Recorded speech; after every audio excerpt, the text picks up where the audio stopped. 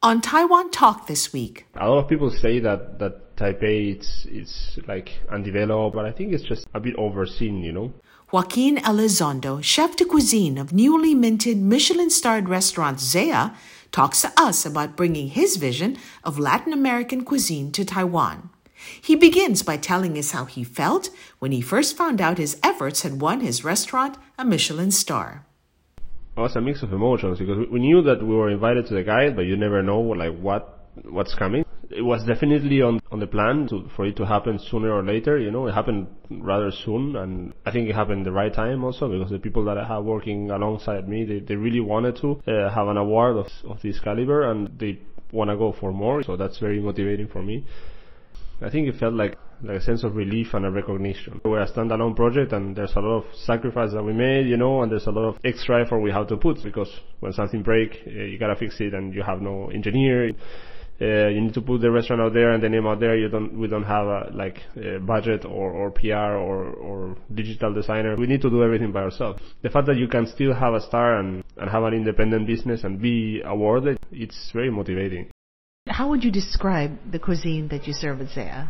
I think fresh, definitely. We focus a lot on freshness. You see all the goods arriving today when you get into the restaurant. It's a lot of goods because it's the first day of the week and we have a lot to process. We don't have anything pending from last week except meats that are aging or certain infusions or sauces or oils. Diverse also because we are Latin American. Latin America is a big social continent. It's twice the size of China, and you have hundreds of countries inside. Fun. Because having this as a main selling point, it really allows you to build up a menu that has some progression, but at the same time, each course has its own personality. So it's not boring. Each course has an origin and a story behind, and most importantly, each course has its own identity when it comes to eating. It will be more sharp, more sour, more harmonious, more texture, less texture, more tender, more crispy, more vegetable driven. We have so much to offer. What made you decide to come here to begin with? Opportunity. Of course, Dee is from Taiwan, who's my partner and my wife. So I had a faster capacity of understanding how things work in here. When you have someone local, of course, you can envision things in a different way. A lot of people say that Taipei it's like undeveloped or whatever, but I think it's just that it's a bit overseen, because people are focusing so much on Bangkok, on Singapore, on Hong Kong, on Tokyo, and I understand why. I've been in most of these cities as a tourist, and they're fantastic. But Taipei also has a social political reality, that it's hard to face in comparison to those other cities. And I think that from a restaurant point of view, we can give a voice that is not polarized. We can show Taipei for what it is. So we do not offer any experience standing in any side, but we just offer nice food and nice happening for at least 3 hours of your life. So that's something that I think that will start to show Taipei as what really is. You asked me what did really motivate me to come here. That's one of the factors. This unseen small potato kind of feeling, but it's really good, because you belong to a land, you belong to a country, you have a terroir, you have the people also that have their own identity. So if you have all those things with a little bit of sense of pride, I think eventually it will be on the map, and it's slowly happening, just Michelin Guide does help a lot. Talk to me about the beginning of this, how you started your journey, how easy or difficult it has been, especially since you opened just before COVID. We always say with the opening a restaurant was the easy part, if you gather the money, you met a contractor, you met an interior designer, you pay your rent, you make it happen. It's a lapse. For us, it was a lapse of 6 months since we signed the location until we were able to get inside. Now running the restaurant after, it's the real challenge. What is the main composition of the diners that come to Zea?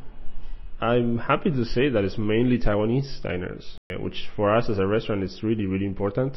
Again, on both sides of the counter, all our team are all from Taiwan, and most of our diners, I would safely say 90 to 92% are from Taiwan. Yeah, and then now recently, after Taiwan opened up and we got a bit more exposure, we start to see some Hong Kong numbers, some Singapore numbers, some American numbers also, because Taiwan and America has a very strong relationship. There's a lot of Taiwanese American.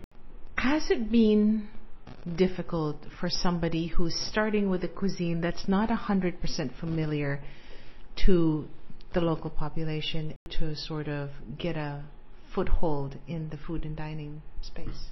In some senses, yes, because for me as a person, like when it comes to like going to the market or ordering a vegetable or something like that, I have zero knowledge. I had when I arrived here, like zero knowledge about what I might receive or what I'm actually asking. It's challenging on the way that I'm working in a new land, right?